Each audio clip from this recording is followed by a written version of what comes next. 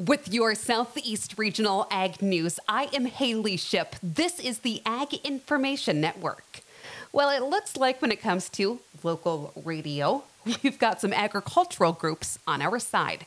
9 organizations representing rural and agricultural interests have now written a letter to Congress in support of passing the AM Radio for Every Vehicle Act.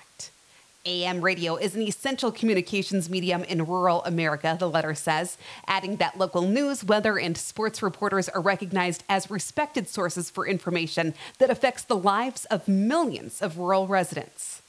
The letter was sent to lawmakers by multiple groups like the Independent Cattlemen's Association of Texas, the Latino Farmers and Ranchers International, the Livestock Marketing Association, the National Farmers Union, and the National Grange, as well as others. The letter touts the reach of traditional AM radio broadcasts that carry a strong signal over significant distances, even during catastrophic weather events. FEMA also relies on AM radio to deliver critical public safety information. According to the letter, when the power goes out in rural America and cell networks drop, households can still get emergency information through their radios. This has been your Southeast Regional Ag Report on the Ag Information Network. I'm Haley Ship. For more ag news, visit aginfo.net.